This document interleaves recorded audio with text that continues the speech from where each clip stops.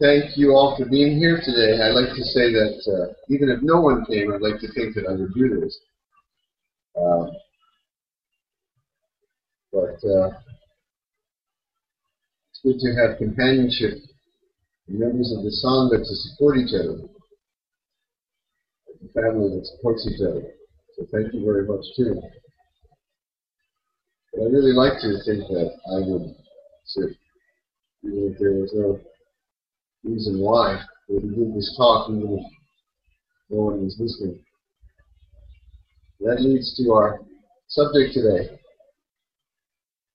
which is joyous, auspicious commencement of Ango, the beginning of our preparations for Jukai, sowing, our upcoming Global Day of Service. Why do we do this? What's the reason? First of all, I want to say one of the lovely things about Zen is that we do so much without need for why. Why gets in the way. It's a non-why. That's especially true of Chik Fantaza. Sitting, there's some reason to get something out of it. You're not going to get out of it what you can get out of it if you stop trying to get something out of it, which is to be free of the need in life always to be getting something, some profit, running away from some loss, needing some reason or something else. It's the beauty of so much that we do in Zen practice. It's pure, it's open, it's honest, just what it is. No need for a why.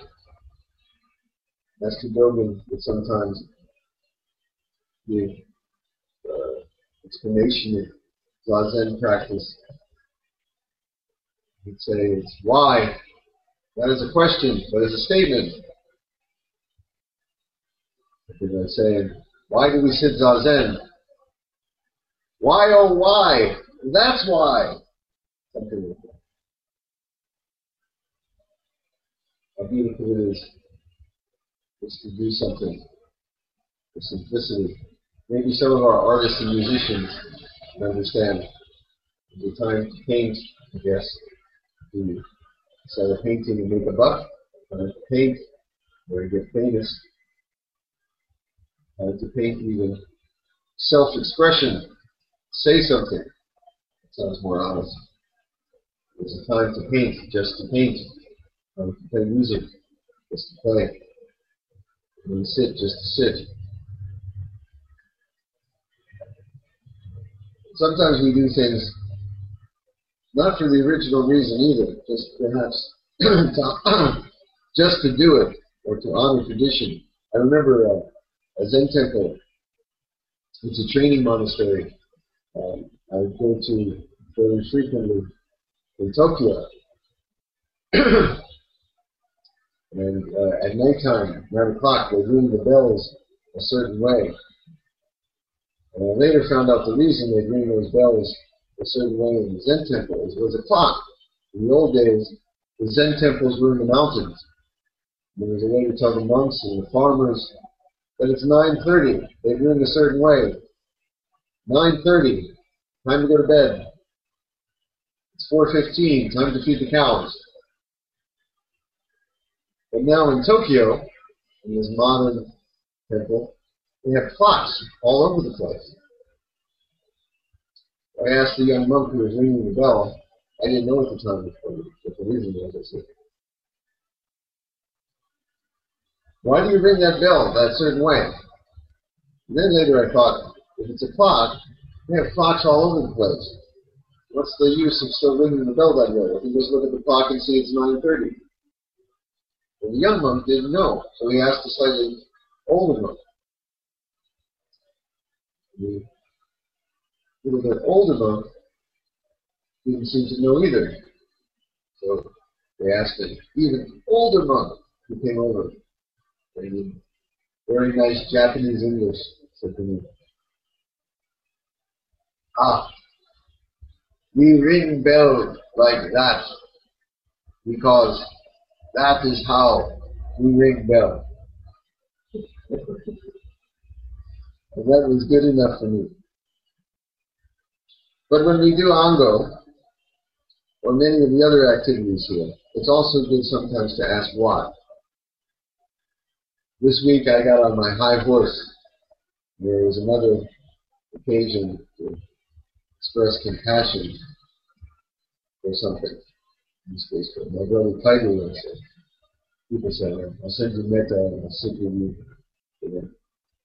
And I started to think, what are we really doing? Why are we really doing this? I don't want to get into that whole discussion again, but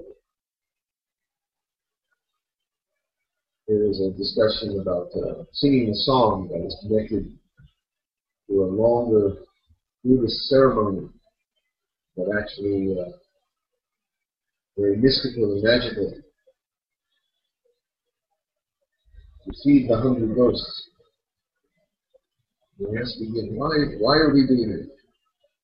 Does that really help anyone? I don't want it to turn into like getting a greeting card from the Hallmark greeting card store. I think people don't send them as much anymore, but you used to go to the drugstore and you buy a card. "Dear Aunt Mary, happy birthday. Here's my 50 cents. Don't forget to leave me in the will." Maybe we should get a card. "Dear Syria, sorry about your war." I don't want it to turn into that. And I don't want to simply be doing many of our Buddhist practices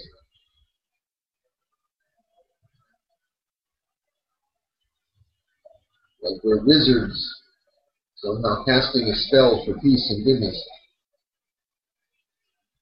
I really need to understand in my heart why some of these practices. But anyway, let's look at today. Why? What is Ango? Why? Why are we sitting this? In the old days in India, monks spent most of their time seemingly wandering by themselves. The weather was good, food was readily available. You could basically pull up a tree and camp in the forest.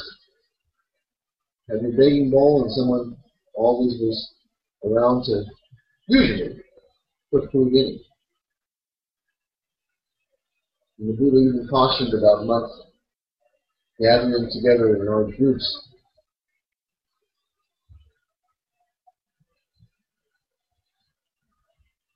It was a practice very often, me, myself, and I on my own road. But sometimes during the year, the rainy seasons would come.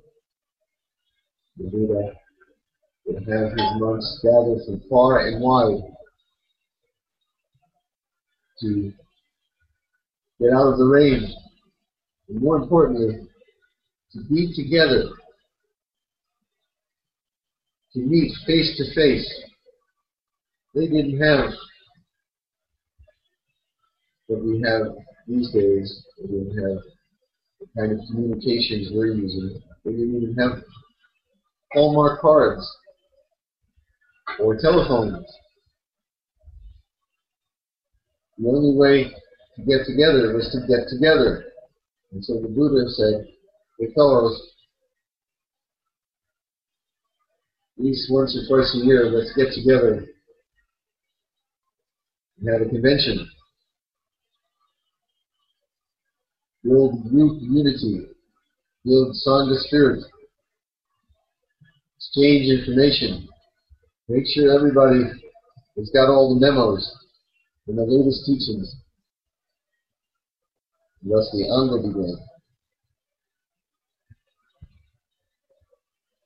As Buddhism moved to China and Japan, and Korea, and other places, monks took to living in monasteries.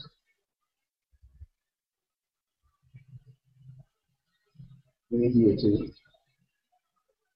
And then the need really was much decreased for people to gather together, to practice together and exchange information. But Ango continued.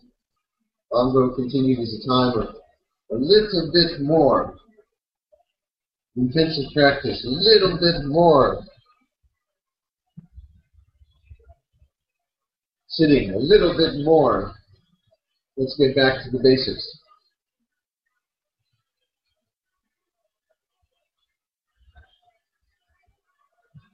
And so this practice has continued to our day.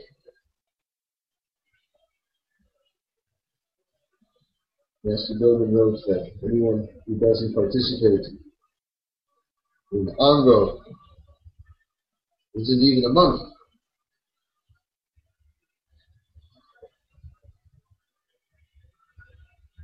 He wrote,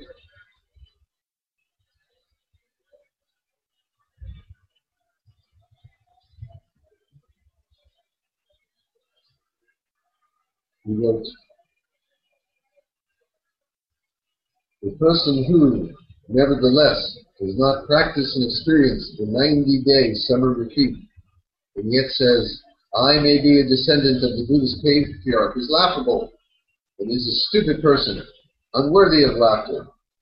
Do not even listen to the words of people who speak like this. Do not talk with them. Do not sit with them. Do not walk with them on the same path. For in the Buddha Dharma, we treat evil people through the method of silence. We must just understand and maintain and rely upon the 90-day summer retreat as the Buddhist patriarch himself. Its authentic transmission extends from the 7 Buddhas to Mahakashyapa, and 28 patriarchs in India have authentically transmitted this Ango, right from rightful successor to rightful successor. On and on. Dogen was the Vince Lombardi, who was a great football coach in America. A tough guy who pulled no punches when he said it. But now, we're sitting at home, and we call this little thing we're doing Ango. We're not sitting in a monastery. We're not rising at 4 a.m., at least not most of us. Sitting and working and sitting and chanting and sitting and working and sitting and chanting and sitting and working and chanting. At least not most of us. Most of us are rising and feeding the kids and going to work and coming home and maybe chanting a little and sitting a bit and then paying your taxes and going out and maybe having to go to the government office and then go to the doctor's appointment and come back and sit more and get the car fixed and then go to bed because it repeats the next day. Is that Ango? What do we do? Maybe not an Ango that the Buddha would recognize. Maybe not an Ango that Dogen would recognize. But I believe it is an Ango that the Buddha and Dogen would recognize for what it is at its heart, which is a bit of coming together, a bit of returning to basics, a bit of slightly more dedicated practice living to this life. Dogen was never a man for understatement. And in his Shobo Ginza section, Ango means peaceful, stable, at ease, and Go means coming to rest, being in a place, a single place, coming to rest in a place. In his writings of Ango, he laid out detailed instructions for how he wanted his monks to sit Ango. Literally, it reads like a mystical manual for tuning your car. Now turn left, now turn this screw right. It's very, very detailed. And of course, our practice is at home. But I think the spirit is just the same. And so, without hesitation, I will read what Master Dogen said at the beginning of that Ango chapter about what this is.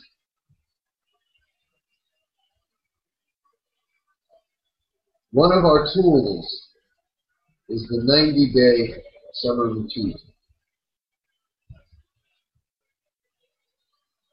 When you say it's a tool, it's something we do for a purpose. Even though all our sitting involves no purpose, we have a reason for this.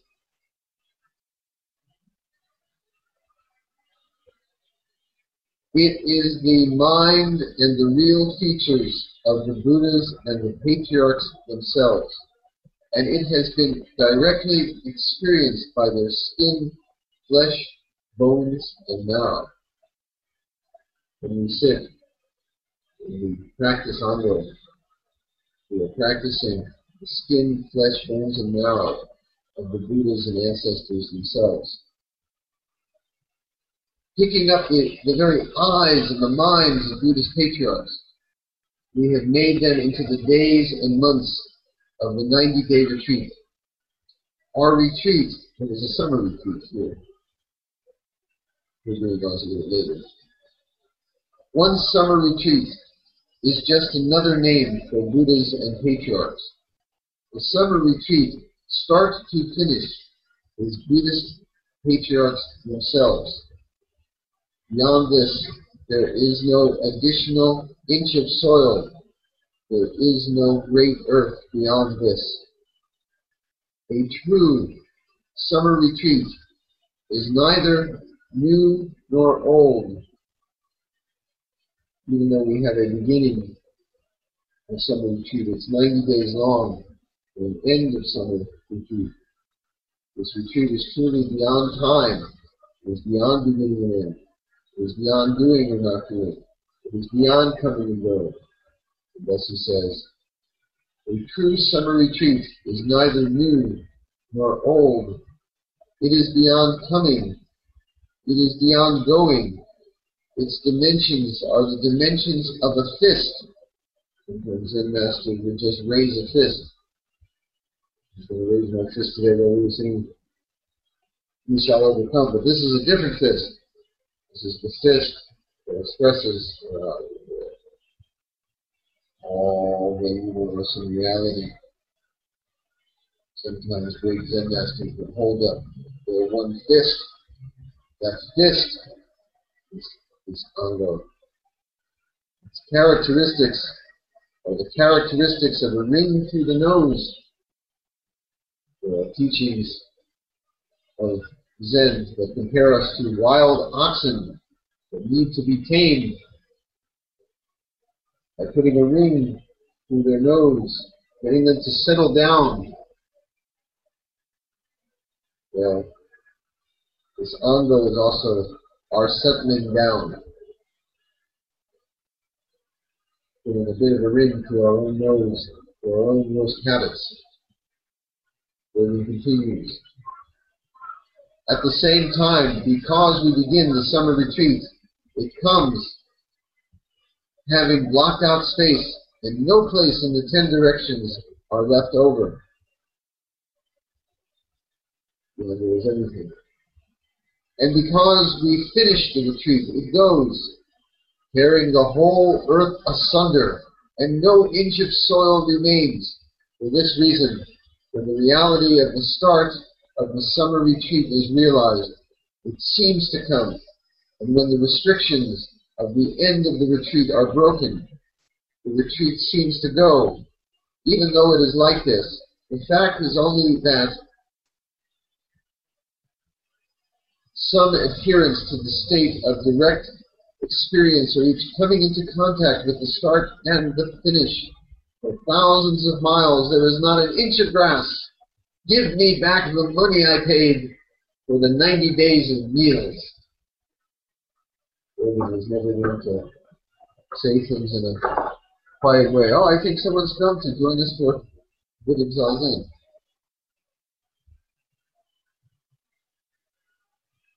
We begin our Ango today. We end our Ango in 90 days, but it is truly beyond space and time. In monasteries, they rise in the morning, they sit, they ring the bell, they chant. Here we take care of the baby. take care of our work, take care of our homes, take care of our jobs, and sit and ring bells and chant. And it's all the same, beyond beginning and end, beyond time and space, beyond this and that. Do not think that this Anga we sit is any less than they sit in India, any less than they sit in the highest Himalayas, any less than they sit in the great monasteries of old China. This Anga we sit is real, it is present, it is ours, it is beyond all the directions, it is beyond beginning and end. And it consists. Konnichiwa. どうぞ今、ちょっとお話ししていますけど、自由にお書きください。残念始まってください。はい。Nice to see you. One thing we're going to ask everyone to do is to sit just a few minutes longer each day.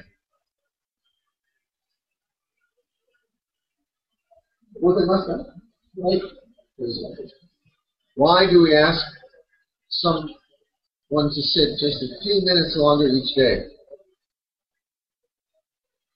Truly, Zazen is beyond long or short, just as Anga is beyond long or short.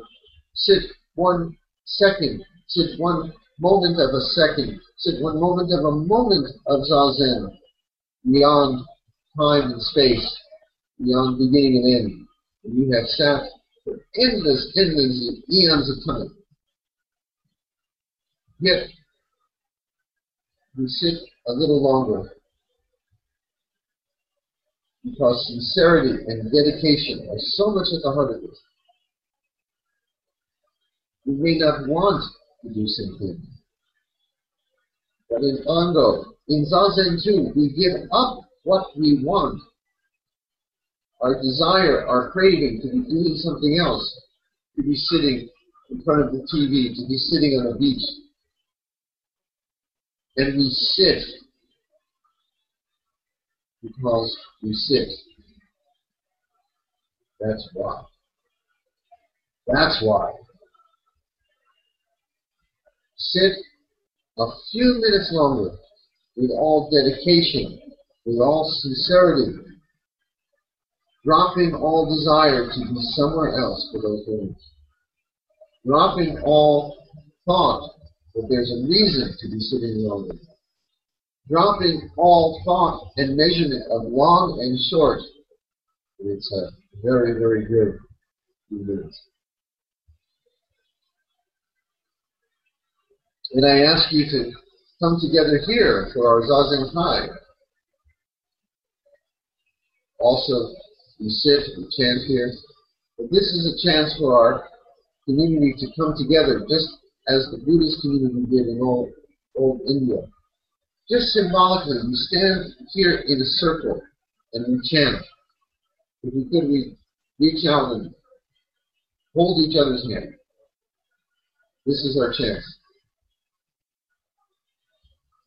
We sit, we gather, we chant together. The Buddha spoke not just of the Dharma, his teachings, not just of the Buddha himself, but of Sangha, vital, the community. This coming together once a week is just like a family that says we don't care how busy we are, we don't care how many obligations we have, what homework needs to be done. We are going to gather together for a meal as a family and share once a day. Hopefully. It's really tough for families to do that these days. But this is our chance, once a week, to come together, sit together. The next practice we're suggesting, we're asking really, okay, I'm demanding. I'm very demanding that.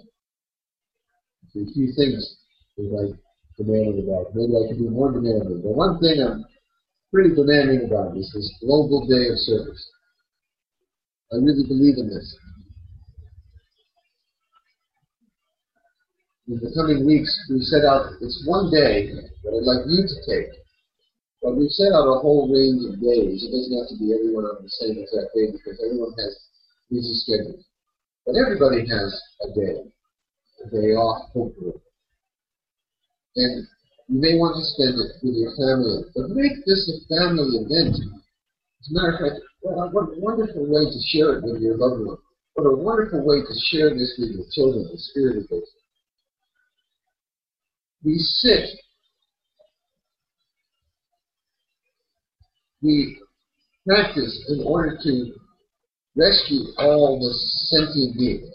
And part of our teaching is we do this because there's no sentient beings to save. There's no lack or need of filling. And one of the ways we rescue sentient beings is by teaching them this wholeness and peace and completeness. But there's other ways we rescue beings because they need food, they need shelter, they need a drink when it's hot, they need a blanket when it's cold.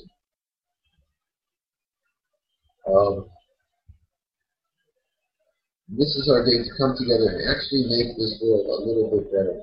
I cannot stop the war in Syria, perhaps. But I can do something in my own community to make it a little more beautiful, make it a little more peaceful, to help someone who really has need. Can you guys still hear me out there? Give me a thumbs up if you can. Okay? Yeah. So we're suggesting some projects, and a whole range of projects. Even for some of our folks who are physically challenged, cannot leave the house. There are things you can do even from your own house if you really cannot get out. There's something for everyone. We're suggesting a whole cafeteria of possible projects, things you can do. I'm considering two things, doing both. I work with some disabled kids. I may make a special day for them. Also, I may rent a truck. We have people who have been dumping trash in the woods around here. And me and my family just rent a truck and just pick up the trash and haul it to the dump all day. Which I think a lot of my neighbors, they don't say it, but they would really appreciate someone to do it. Everybody just walks by. So that's what I'm thinking. Another practice, one we're going to do later today, is the metaverses. And then I'm going to speak a little more about why I chant the metaverses. It came up this week. I need a why to chant the metaverses. I cannot see it as some simple magic spell that my chanting here is actually going to bring peace to someone on the other side of the world so easily. I will talk later about what the metaverses mean to me. I wouldn't do them if I didn't believe in them. I do believe that they're magical, but not in the kind of magic that we usually think is incantation. Their magic is very real. And I'll speak about that in a bit. Another practice we suggest to you is the nurturing seeds practice. And this is straight vipassana. Part of Buddhist practice in all schools, including the Zen school, is being aware of the mind theater, the craziness that's always going up there, the greed, the anger, desire, the monkey mind. Part of the ability to not be its prisoner is to recognize it and develop the ability to change it. Some schools of meditation, like the Vipassana school, many Tibetan practices, very much address it directly. Their meditation is to sit, observing the mind theater, all the bits and pieces of it, and practicing how to change it. Our Zazen is sitting Zazen Shikantaza, but that doesn't mean that we don't practice Vipassana too. Vipassana is simply awareness of the primarily harmful and negative mind games and emotions, and learning how to change them. It's vitally important. There's a simple example. from a guy who sometimes gets angry. And when you get angry, it feels very real. I'm angry and I have something real to be angry about. When we start practicing Vipassana practice, you start to say something more along the lines of, oh, my mind theater is just momentarily creating for me the experience and illusion of anger caused by some trigger outside us that is, I am considering to be something that is making me angry.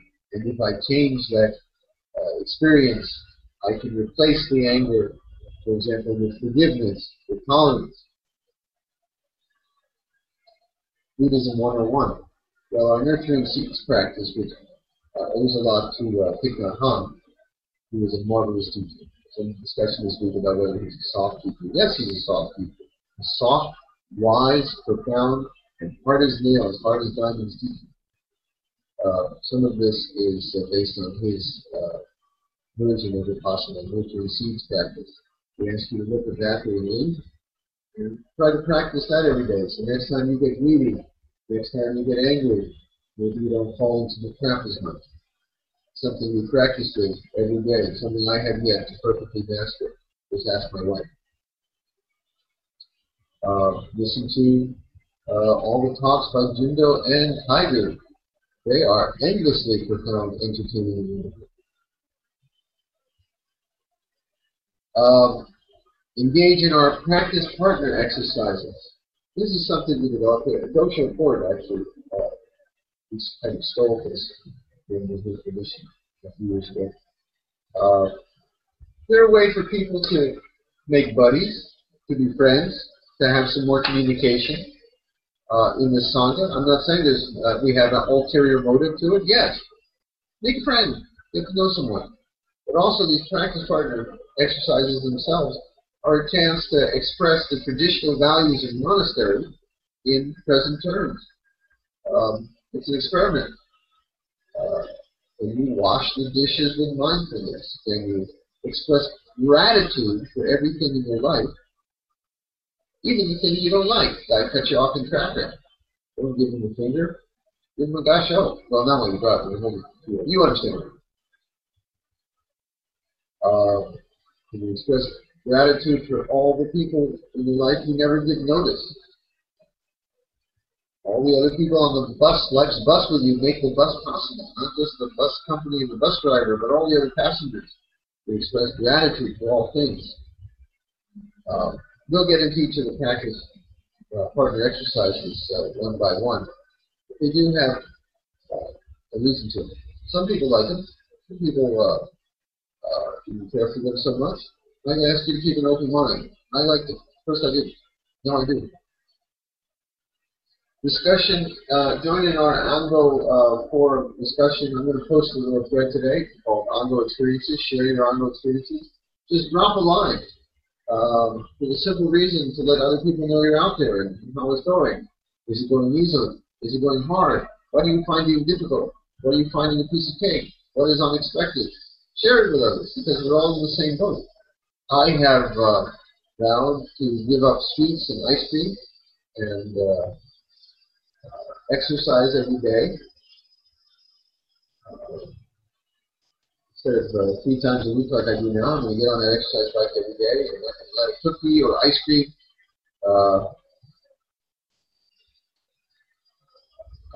and this is hard. But why do we do this? Why do we give something up? That's the next thing we've asked of you, to give something up. We are prisoners of our desires. We're prisoners of what we want, how we want life, what we need. Some things we're addicted to. If we don't get it, we're very unhappy. How wonderful it would be, this is Buddhism 101 of it, how wonderful it would be to be masters of our ship, where we're not prisoners of our desires. Since the very beginning, all the Buddhist schools teach us that desire in excess, to be a prisoner of desire, chained and pulled around by desire, is imprisonment, is the source of dukkha, dissatisfaction and pain. If you can master a little bit. This is my philosophy. I mean this also. If you can master a little bit, giving up the small thing that you really crave and love, maybe when life later down the road hands you something really big and hard, life and death kind of thing, maybe you'll be able to apply that same power to it and realize that you are the master even then. You're not a prisoner of your desires. If you can let them go. When the craving comes, it grips you. I feel like anyone's ever quit smoking. I used to smoke years ago. And I failed many times, and then I realized when the craving comes, I can let it go. Consider what? When I stopped craving cigarettes, I'm going to apply that same practice here. And I apply it many times in life. When life hands me something I really find unappealing. But here, we're going to take it small. When you're in a monastery, they tell you to get up, eat when everyone eats. You have few possessions, a few entertainments, because they're learning, part of what they're learning is also to be free of the need for things, the need for desires. And that's what we're practicing here too. Try to meet with me or Tiger, or both of us if you'd like, at least once, maybe twice, during Ango. By Skype if you can. It's a wonderful tool. I already meet with several of you from time to time. Jukai, I'll talk more about the Jukai when we get actually beginning Jukai and sewing in a couple of weeks. The Jukai is reflecting on the precepts and to live by them as guides to a peaceful, content, harmless life, where we are not prisoners of greed and anger. Precepts point us in that direction. Sewing is marvelous practice of learning how to sew our life stitch by stitch with all its perfectly imperfect imperfections, bringing our sincerity and effort into it, even though we know that no Ratsu is ever finished, no Ratsu is ever perfect or complete, but we do our best. Sewing practice. Try to make any work you do around the house a bit of samu, a bit of awareness. When you wash the dishes or pull the weeds or wash the car, try to do it as if it was a sacred act. Try to do it as if it was the only place to be in the universe in that moment. When you're washing the dishes, do it with as much spirit as if you were washing the whole world, clean of all its dirt and disease. When you're taking care of your baby, changing a diaper, treat it as if you're changing the baby Buddha. You are. So make all practice samu. Engage in mindful eating. Well, this mindful eating practice, I was surprised how much resistance there was to this little chant. This little chant is something, a short version. I basically made. That's from a longer Orioki meal chant. And people said that this was hard. Maybe it was some resistance from people's Judeo-Christian background. People were hesitant, I guess, to chant and embarrassed. If you're with your family, though, I think it's a good time to make it a family event. If you're out in public at a business meeting, for example, I'm not going to ask you to make a big show. We live in a place where there are people of many different religions and practices. And you can do it loud and in public if you wish. I think it's okay to do it silently. I spoke to a Muslim friend the other day about, he's a scientist in business, and he has to pray 5 times a day. What does he do? Well, he says he makes a time, he steps away. He doesn't, in the middle of the office, pull out his prayer rug and do his prayer. He would like to. But the office provided him his space, and he goes to his private space and he prays. But you can do this in private. You don't have to make a big public show of it. But if you listen to what this meal chant says, it is simply saying that there is gratitude for all that has brought this food to us. And that includes not just the farmers and the truck drivers and the workers in the supermarket. That includes the stars and the rain and the whole earth. And it's medicine to support us, to support our practice of the Buddha, to support our whole life.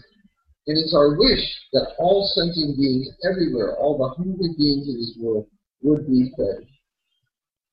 Let's read it first. This food comes from the efforts of all sentient beings, past and present, and is medicine for nourishment of our practice. We offer this meal of many virtues and tastes to the Buddha, Dharma, and Sangha, and to all life in every realm of existence.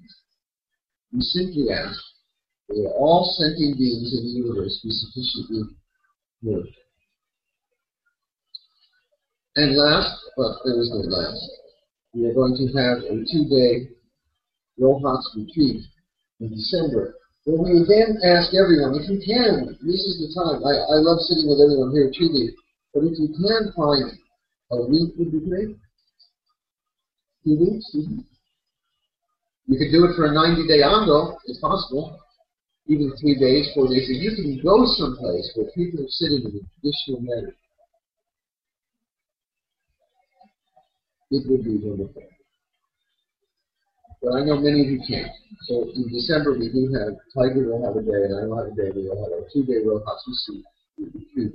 Why do we sit long, from morning till night, all day, potentially, if sitting is not a matter of long and short?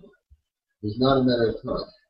Well, the fact of the matter is, even though sitting is not a matter of time, there is the effect of time. And it is good to sit intensely for a few days, just wrestling with the me, myself, and I, what I want, mine, and I need.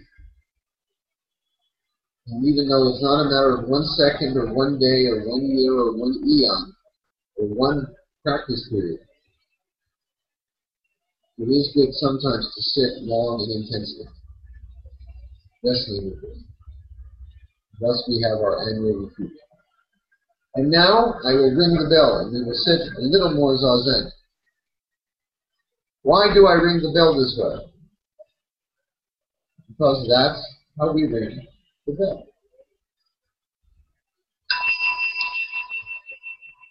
Will you be listening?